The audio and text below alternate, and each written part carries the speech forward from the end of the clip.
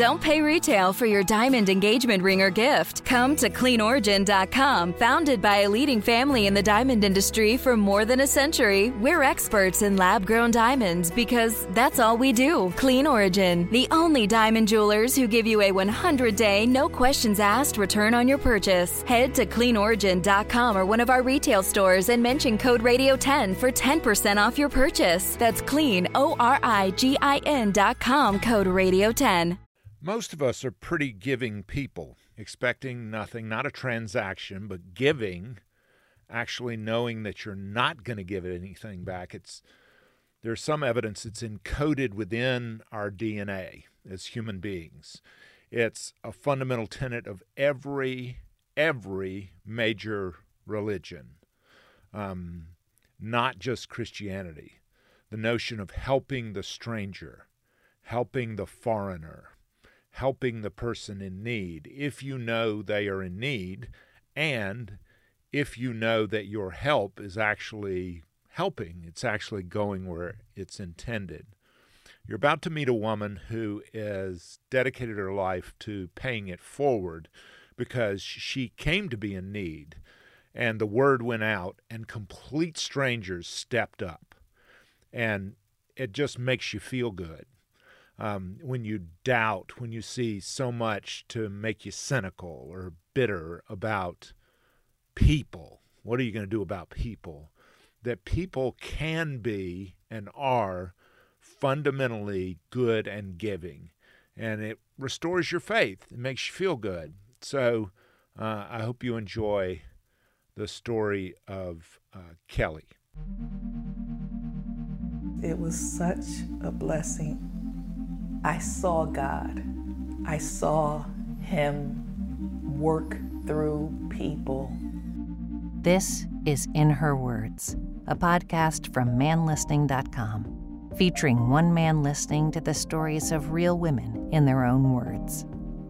In Her Words, a conversation worth hearing, because every woman deserves to be heard. Hey there, I'm Stuart Watson. This is the In Her Words podcast. Welcome. I'm delighted you're here.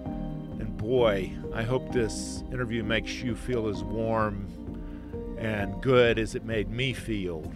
A woman who's been through a lot. My buddy Jeremiah introduced me to Kelly Turner, and she's been a cop in New Haven, Connecticut. And then she had a health crisis, which I'll let her tell you about, and the community, complete strangers, just stepped up in a big way, and that inspired her to pay it forward. So if you really want to know the theme of this week's episode, it's not just resilience, it's not just bouncing back, it's bouncing back to then pay it forward to others. Really, fundamentally about the idea of giving. Here's Kelly. Where were you born? I was born in New Haven, Connecticut. Hospital or home? Yale New Haven Hospital.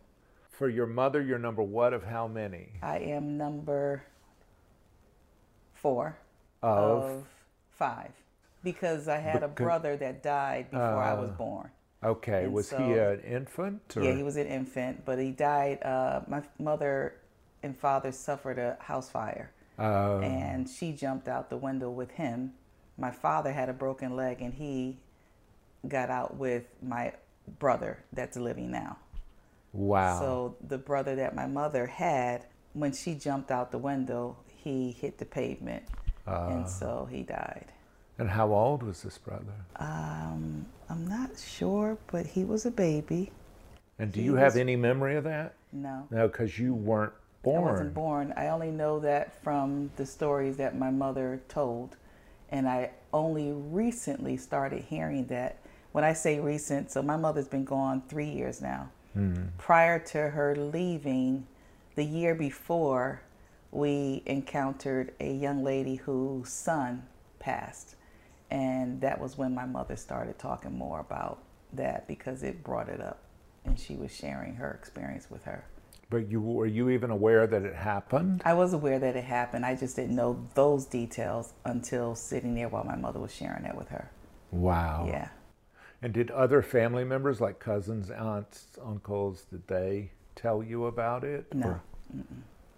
Wow. No. And when you learned this, did you think, oh, I can kind of see how my mother responded to us? Like I could kind of see how that, could you see in retrospect how it affected her? I didn't see it growing up, more or less after she was gone and after having experienced her sharing her story with this young lady.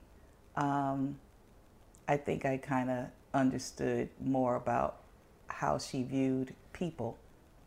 Because one of the things that impacted my mother, I believe, when all of that happened was she lost faith in relationship. Now there's a lot of other things that has happened, but personal relationships, like with a girlfriend, because from what I understood or from what I remember from the story, when she jumped out and she fell, she went across the street to a friend's house that she knew. They were very good friends. And she had my brother in her arms, and the lady would not open the door. And so I don't know what that's all about. That part was never something that she ever went back to find out or have a conversation, so I'm not sure. But I do know that as I was growing up, different times where you would have like childhood friends and then the relationship don't work out, right? You know, you kind of hurt because this is taking me in somewhere else, but it's good. So I have a granddaughter. Her personality is very similar to mine when I think back to my childhood as it relates to building friendships. She loves everybody, and everybody she comes in contact with, she just naturally gravitates to them and naturally wants them to be a part of her world, her friendship, right? And of course, in the world that we live in, that's not always the case.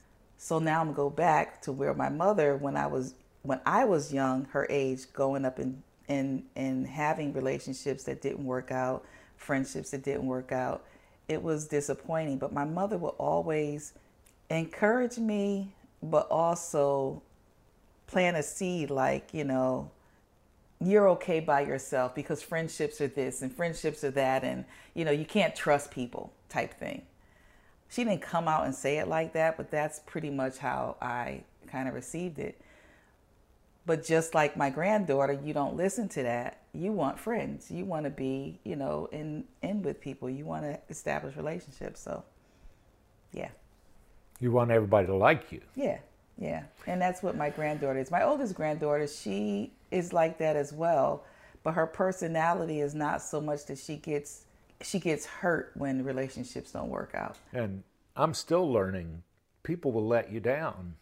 And not everybody who says they're your friend or will act friendly has the same understanding. Like I always say, if you go to prison or go bankrupt, or possibly if you get pancreatic cancer, like stage 4 cancer, that's when you find out who your friends are. So very interesting that you would say that, and you're right, because just recently I've had a few conversations with different people. A lot of things are learned through pain. Joy, you learn things, but things are not really solidified through joy. They're solidified through pain. And I am a cancer survivor as well, 3rd stage breast cancer. And so I had a very, very different experience, which has really transformed my life and catapulted in a direction I believe God wanted it to go. And what direction was that? Where I am now, who I am now. Which is? Oh boy. Different. I believe I'm a different breed. Prior to cancer, I was an introvert, driven, workaholic, creative. After? Not an introvert. That is the biggest thing that has changed in my life, that I am no longer in me. I have learned how to live outside of me, outside of that shell. And I've learned my cancer experience birthed so much in my life. Here's that story, or a snippet of that. When I was diagnosed with cancer, I was a police officer at that time. I was 10 years into that career. Were you on the street? I was on the street. But when I was diagnosed with cancer, I was on the street because I went inside and did the processing prisoners fingerprinting. In New Haven, it's ran by the sheriffs, not the police department, but the booking officer is a police officer. Okay. So I was the booking officer that booked all of the in the jail. In the jail. In the New Haven jail. Mm-hmm. And so prior to me having cancer, I was on the street. I was working a beat. I was working the 11 to 7 shift. I, for the most part, worked the midnight shift for a very long time. I think at that point it was almost, it was a variety of shifts. But in any case, after cancer, it transformed me because of the support, the different things that happened while I was going through cancer. I don't know what your background is spiritually, but I am a Christian, and I study the Bible, and I literally experienced the word in motion in my life. That was probably the most transforming portion of my journey during that. The outpour of love that was shown towards me in many various ways, as well as financially, was astounding to me. What's one that touches you to this day where you're like, she didn't have to do that? I was 36 years old when I was diagnosed with cancer. So up until this point, you're the one who gets invited, goes to the wedding, or you go to the graduation party, or you go to whatever it is. You're the attendee. Being on the other side of that and being the recipient of people coming because of me, that was different. That was an experience. They came to you. It wasn't like you got an invitation, you fulfilled a social function. They came to you. They didn't wait for an invitation. They said... They created and did something on behalf of me, for me. What did they create? So there is an officer named Officer Roddy. When I got sick and was told by the oncologist that I am going to have to come out of work because the treatment that I was getting ready to undergo was extremely debilitating. And so I wasn't able to really be around people. I couldn't eat out in buffets or food, places anymore because of how it can possibly be served, and the type of medication that was going to be administered to me will mess with a lot of my cells and all of that stuff, my immune system, so they couldn't risk me getting sick or getting food poison or something like that. So I'm coming out of work, don't know what I'm gonna do, don't really have any sick time. I did some research and learned that I can get 12-week leave, family leave, but after 12 weeks, I have to return back to work because the job was only obligated to hold my position for 12 weeks. So there was a group formed, unbeknown to me, within the police department. There's something that's called the sick bank. Your salary is given to you every week based on as if you were working. They bank their sick time to you. Yeah, so you had you can save up to 150 hours as an officer. A lot of officers, believe it or not, don't take off from work. They work. So they accumulate a lot of hours. But I was allowed to go into the sick bank, and I was in that sick bank for 18 months. And the only time I came out of that sick bank within that 18 months was when I was able to get my vacation time.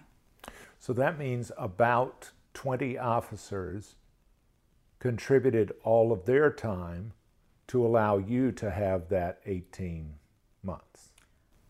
Yeah, however they work that. I don't know how that works out, but it worked out. When the light bulb went on and you realized, oh my God, I don't have to worry about the 12 weeks. It didn't process like that. Being told that I had cancer, number one, was extremely traumatic.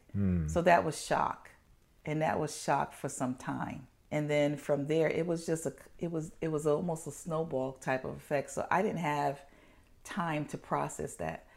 Prior to having cancer, I had very long hair. I've always had long hair. And that was one of the first things and the only thing that I heard the oncologist say when I was being told what that process or what the strategic plan was for them to combat this cancer. Well, I was stuck on losing my hair. Well, now I'm going to be bald. I don't know what my head looks like under there. I've never been bald. I've had short hair only because I cut it a few times, but it'll grow back. So it was a lot of those kind of things. And then losing my hair, it was almost immediate from the first chemo treatment. It was extremely painful. So I was going through all of these kinds of things physically and emotionally within just dealing with the whole thought process that I have cancer is what they told me. And all of the other stuff was happening along with that. But I wasn't focused on that. I was focused on me having cancer. I was stuck there for a minute. What did your hair represent to you? I don't know if I can ever say that it actually represented something to me, but I had long, pretty hair. My mother kept it groomed. How did she style it? Straight braids, ponytails, curls. Shirley Temple curls was my favorite. What does that look like? Did she wrap it up, or did the ponytails and the pigtails go down your back, or did they went down my back? But my mother had this kind of I haven't seen it since then, but it's kind of funny. So my mother would press my hair. That was an experience every time she had to do my hair because my hair wasn't straight. It was kind of nappy, so she would have to detangle it. It was a process. And then painful. And then, of course, she had to press it out, which is, back then, it was a hot comb on the stove. And, if I move while, I had my little ears burnt or my little neck burnt because I moved, right? And she would tell me, don't move. But the heat as it's coming down the hair is like, So a couple of times I got a little air burnt and my neck burnt because I moved. But it was just all of that. But when it was finished, my mother would wrap my hair with old stockings. She would put it in ponytails and wrap the ponytail like really, really tight with an old stocking. And then she would so it was stiff where I could do like ram horns and, turn it different ways and have it do different things. But it was to protect the hair so it didn't get all puffy or whatever. And this took how long? Maybe a couple of hours. Yeah. Yeah, a couple of hours. And I got my hair done once a week on a Saturday morning. Yeah. And then, of course, I wore that. She protected it with, if it wasn't in curls, she protected it with that stocking wrap. So the next day when we went to church, my hair was still straight and she didn't have to straighten it again. Yeah, and you probably look really nice. I believe I did. Yes. I do believe I did. And I have some pictures to prove it. Yeah. So, but anyway. So there's a lot of pride and a lot of sort of sense of this is who I am. If I don't have any of this, then who am I?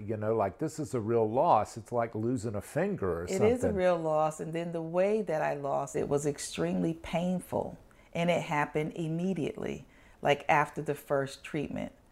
Which is why the doctor told me that it was better for me to get my hair cut very short to lessen the shock of it coming out. So I did just that. I had the surgery to put the port in my chest to be able to receive the chemo that was being delivered a week later. And then she suggested that I get my hair cut, got my hair cut short. And almost immediately after that first treatment, that hair started coming out. But as it was releasing the follicles, it was extremely painful. The way I explain that is it felt like having a surgery done. You're being cut, no anesthesia. Yeah. It was very, very painful when the follicles was releasing the hair from my head. And it felt like somebody was just ripping the skin off my head with no anesthesia. It was just constant pain here. So I would look in the mirror, and I had spots because, everywhere I sat, I left hair. Everywhere, if I laid down, I would get up, it's just hair. If I touched my hair is in my hands. And that whole process was very scary. And nobody could tell me when it was going to stop, which is weird. But so that was a very traumatic portion. Who stepped up and said or did something that at least offered you a little support and comfort during that? It came in so many different ways. Right after the first chemo treatment, my hair started falling out. September 11th, the actual tragedy that we underwent as a country happened that year. On the 10th of September, my former pastor's wife, they had a house in Florida. So she invited me to go there just to relax and rest for that week. And then that incident happened on the 11th, which grounded us. We couldn't fly, so now we're stuck. The initial fundraiser that was done by my colleagues at the police department was supposed to happen that following Sunday. Well, we were released to leave Florida and went out on a flight that Saturday, so I was able to get back for that fundraiser. I had an extremely supportive support system, very, very, in ways and people that I did not know. I met a lot of people, strangers. So not just the church, not just the fellow officers. Strangers, people that heard about my situation, did not know me, came. So the fundraiser that they did that Sunday, it yielded probably almost, I would think, 300 bikes. People came from all over the tri-state area. They sent out what is called a BOLO, Officer Signal 4, which means officer down, officer needs assistance. And they came. That fundraiser that they did that day, it was a motorcycle ride. When they started, me and my family, we had went to one of the corners and watched them go by. So I was there with my family and we were waving and they went by, and then we left there and that ride went on like a scenic ride, and they ended up at a club called Vandome was the name of the club on Hamilton Street in New Haven. So he had the club, they had food, drinks, everything there. Bikers, people came from the different, like the fire department, corrections. And it lasted from like 2 in the afternoon to like 2 in the morning. So that each shift of workers wherever could come and enjoy and see me or whatever. I was there. And when I left, the party was still going on until 2 o'clock in the morning, different shifts that came. I've done a lot in my life, but this was the moment when a lot of that stuff came together, and it's like, okay, this is how you touch people. My brother had a recording studio downtown New Haven, and me and him created a talent show. So there was one particular guy, his name is Joe Broadnax. He lives in Massachusetts now, but he came down as a surprise and he sung to me, serenaded me. They put me in a chair in the middle of the dance floor, and all of that kind of stuff was happening around me. When I left, 2 supervisors walked me to the car. They handed me a sackcloth bag, and inside of that bag was all cash. It was over $16,000. Wow. We got to my mother's house, and it was just a moment that is like surreal. Like, who does this? So I took the bag and I just threw it up in the air, and it just flowed all over the place. It's kind of hard to go back and even in my mind and visualize that, because it was such a blessing. I saw God.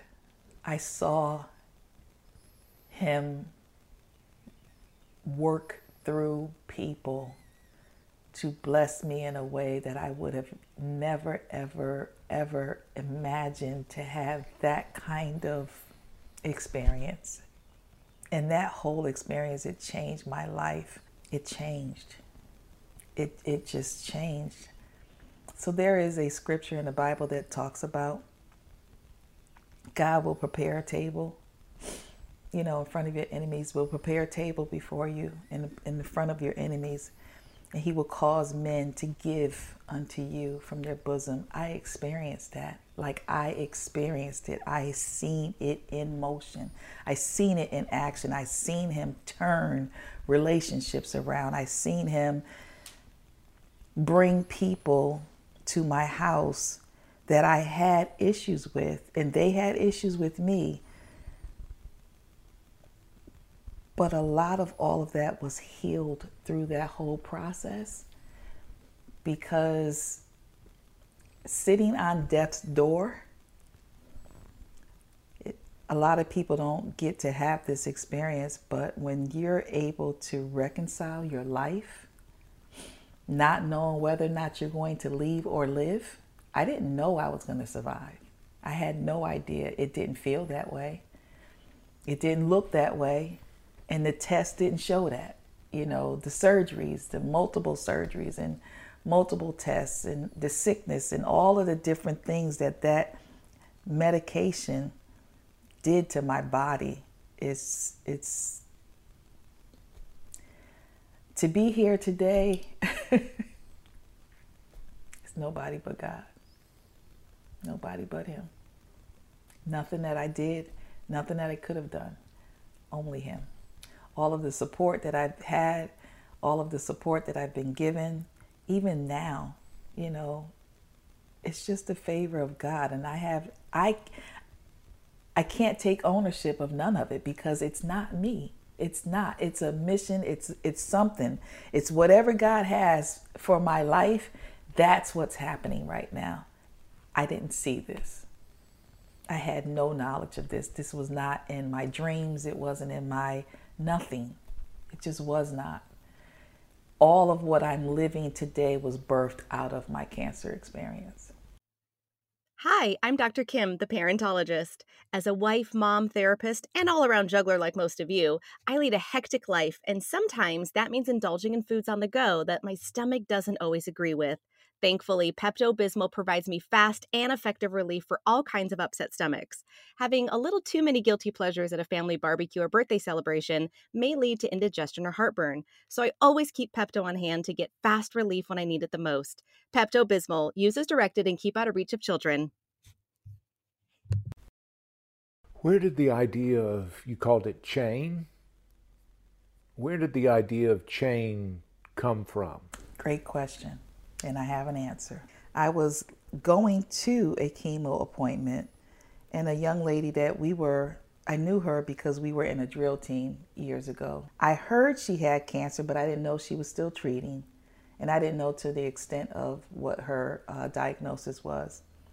In that brief moment of us talking, she shared the hardship that she was having. So I asked her if we could meet, because after that meeting, she was heavy on me that she was going through that. And here I'm on the other side of that, blessed, not When you say heavy on you, I'm not sure what that means. Resting, just I'm thinking about her situation, thinking about what she said, it was heavy on your heart. Heavy on my heart that she was going through that. So I reached out to her to see if we can meet, and we did. Her heart for people, my heart for people. I suggested that we do something to create a fund or something that we could basically give people what was being done for me. Pay it forward. Mm-hmm. Absolutely. And that was exactly how we termed it at that point, to pay it forward. The original name was Connecting Hands Assisting Interim Needs, because what we saw was a chain. The more we brainstormed, we just saw a chain linking up, linking people together is what we saw. When I continued it, it became Compassionate Hands Assisting Interim Needs, from my heart, to be able to assist people. And it has performed in that way since then, a chain effect. Wow. I can tell you story after story, state after state, city after city. Well, tell me one that was in the early days, that first, like you were able to see, because plenty of these kinds of things don't last 20 years. No, they do not. What was one of the early ones where you thought, we've got something here. The chain's going to keep going. This is not going to be a one-shot deal. I met with another lady.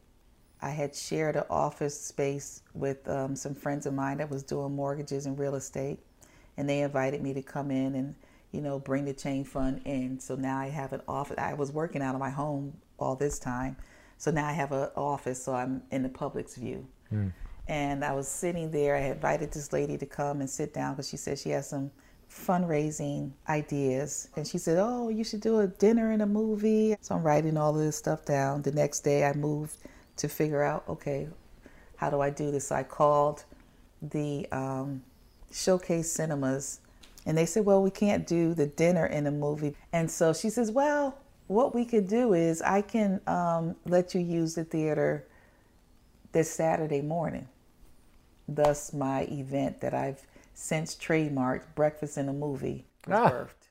I love it. So you literally hold the trademark on Breakfast in a Movie. I literally have Breakfast in a Movie. So the story with that, which is why I'm really here today, even sitting here talking to you, is because of that that Breakfast in a Movie. So I did the Breakfast in a Movie. 2 weeks later, I had a Breakfast in a Movie. Oh, wow. Soup to nuts. Wow. 14 days.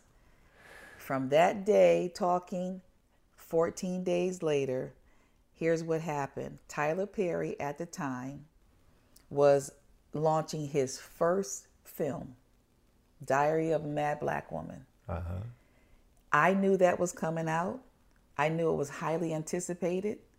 And so I created this event around that movie.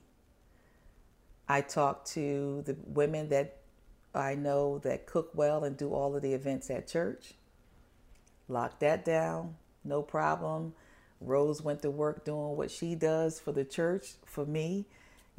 Put the meal together. I cooked the meats. She did the eggs, the grits, and we went and got yogurt and pastries and all kind of stuff. So you had bacon, sausage. All of it. We had everything. And at that point, that first one, I had I call them, I had the chicken sausages that had the pineapple in it and gourmet sausages because I did that. It was a smaller crowd. We literally sold 297 tickets in 14 days. Wow. So it's fundraiser. So we did it. And again, I didn't know what I was doing. I cooked the meats. Rose handled everything else. We knew we had to have a table. I had the theater, put the table in front of the theater. We didn't even think or even consider that we needed somebody to serve the food. The people that showed up early rolled their sleeves up and became our servers. People just fell into place. I literally built this thing from a concept in my mind and walked it out and perfected it along the way. Got to the point in 2009, so many people wanted to come. We went from 297 people. And the whole idea was I was following Tyler Perry's movies. So what he did was the first movie came out in February 2005. And then the next year, February, he did another movie. I did another Breakfast in a Movie, 297 people. Always sold out within 2 weeks of starting to do it. And then the third year, I went from 297 people to 1,500. Oh, my word. 297 people to 851 people. So that's multiple screens. You had to be... Because the second year, I'm talking to the manager who opens the theater. We had to open the theater at 5:30 in the morning. Kelly, that's almost 1,000 people showing up in the morning. Wrapped around the building we opened the doors at 8 o'clock. This is in New England, Connecticut. February, it's snow, cold, in the 0 degrees temperatures. They showed up and was standing outside in line until we opened the doors. That was our 3rd year. And then we continued that every year.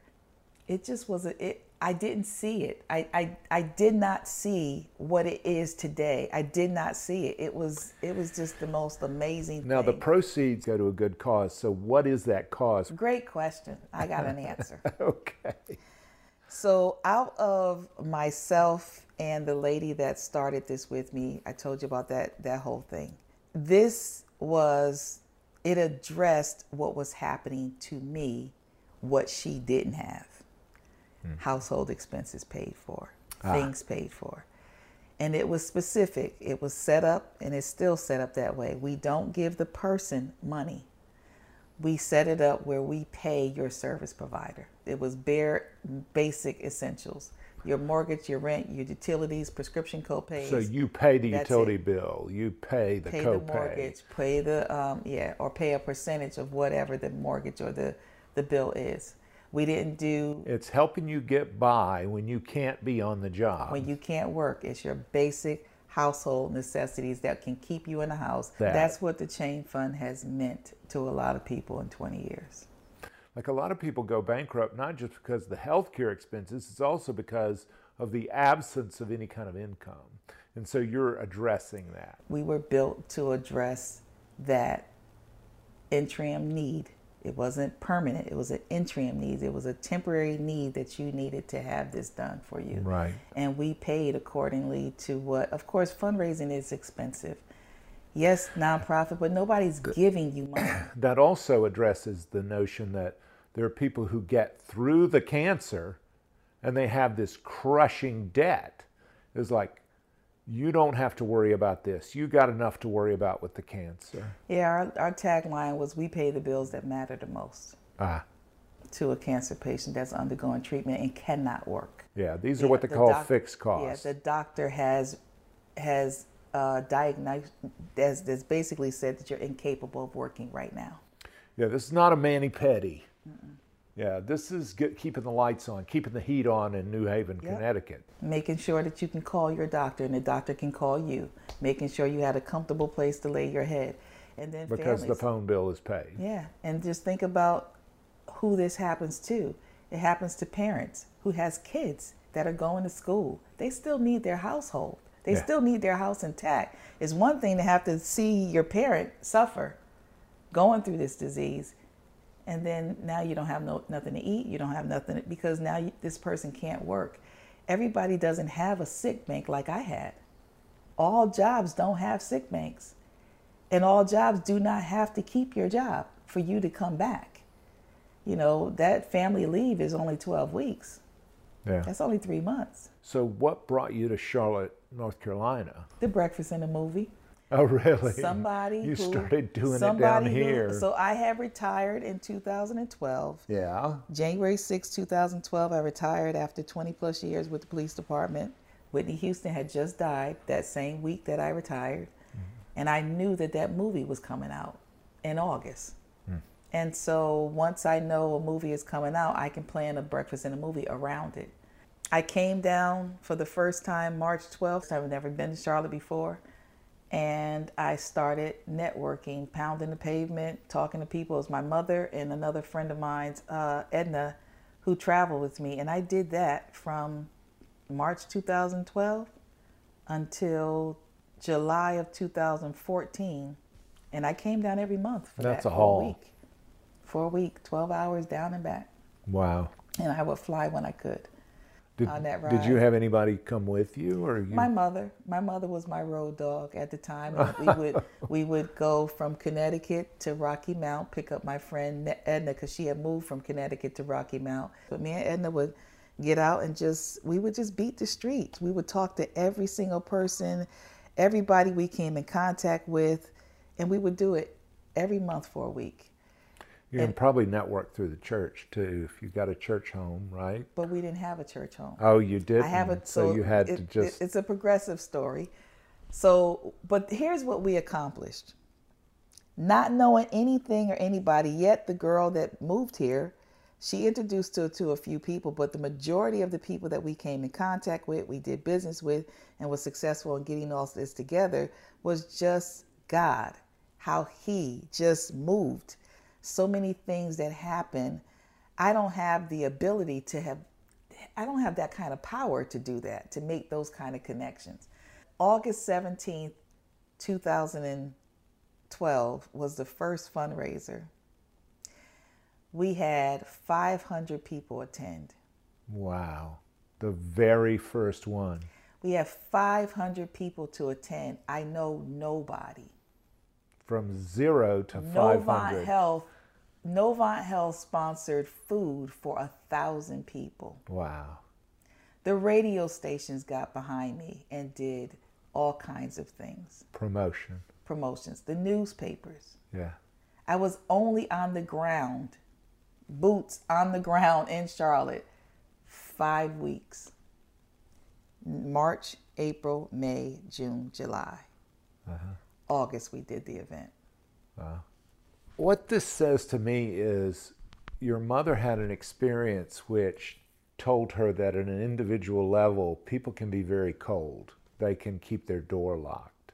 But what you're telling me is on an individual level, and also businesses, these people got to make money, keep the doors open. If they just know the specifics of that this is going to a good person, there's this huge reservoir of goodwill out there that people want to help other people. They just need to know that it's going to go to actually help people. As Anne Frank said, deep down, people are good. The vast majority of people are good, and they want to do for their fellow human. Absolutely. Absolutely. And to develop a system that works, one of the things that we talked about when we first started the whole brainstorming thing, we weren't giving people money because a lot of people, right, even with that, think, okay, well, they're going to do this with the money and not pay the bill. Right. So we took that out. No, or there might be a family member that'll intervene and divert. However, it just won't go to what it was intended to. Right. So we took that out. Now we're paying the money directly to the service provider.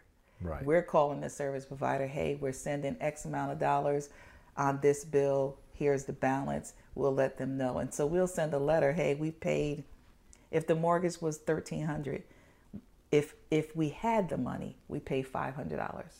We'll pay $500 and there is a balance. Well, there's nothing I can do about the balance, but we at least took care of that.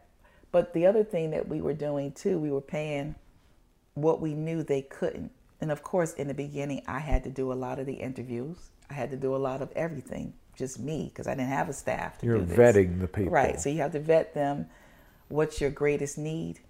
If I was to pay, if I was able, so what if I was able to give you $1,000, where would it benefit you best? And so you kind of take them through that. And if they say, well, I can pay my light bill, I'm having problems paying my mortgage or my rent, then we'll look at what we have to distribute. And then we say, okay, we're going to put $700 towards your rent or your mortgage, and we're going to put $50 here because you can handle that. And we just kind of worked with them. So that's pretty much how the expansion of the Chain Fund has happened. I didn't necessarily know that as I was building it because I learned as I went. I didn't have any knowledge of how to do this. I believe that God taught me and put these things in place along the way. I just had to keep walking, and I had to keep encouraging myself that this is going to happen. And now I know what is necessary. I know what to do. And for 20 years, this is the visual that I have when I look back at what I did. I was the little hamster in the wheel, making it happen. Running around. So I don't have a visual of what's happening around me, the aerial view, how it should be. I didn't have that because I was the one. Yeah. All I knew is that I had to make money. I had to produce money. I had to raise money. By any means necessary, I had to get it done. I am so incredibly grateful to know you and to have your time. If we get struck by lightning today, and the only thing that survives is this little piece of audio, of digital audio, what is your legacy? My legacy is authenticity. What do you mean by that? I think that authenticity gets lost, the maintaining of any kind of legacy that is built somewhere along the line through transfer of people or whatever. The authenticity of it gets lost. I don't know what that means, though. What I mean is the essence, the heart of it. Who the real person was. Who the real person was, and the heart, you know, the essence of who they were, the essence of what their life meant, the essence of the very thing, the emotion that drove them to that. And the one thing that I can say about me is I'm authentic. Like, if I tell you that I love you, it's not mere words. I mean it. Who is it in your life, your grandkids, your kids, somebody, who carries that? My granddaughter, Imani Nyasia Moore. She's the one. She understands you. She She is is it. She gets it. She embodies it. Congratulations. Thank you. I just want to bless other people. You blessed me this morning, so thanks. I appreciate that. Thank you. I am so grateful to have met Kelly, and I'm so grateful to our mutual friend Jeremiah for introducing us. If you want to introduce me to some of your friends, love to hear it. Hit us up, manlistening.com. Hit us up on In Her Words podcast on Instagram. Hit us up on the website, wherever. Love to hear it. You can direct message me. I'm all over the place, all over the socials. I also am recording life stories as a business, which I founded about a year ago, called Voice Locket, if you want to check that out. And there's going to be some exciting news about that coming up in the near future. So thanks for listening. In Her Words is a production of the Queen City Podcast Network in cooperation with Balto Creative Media.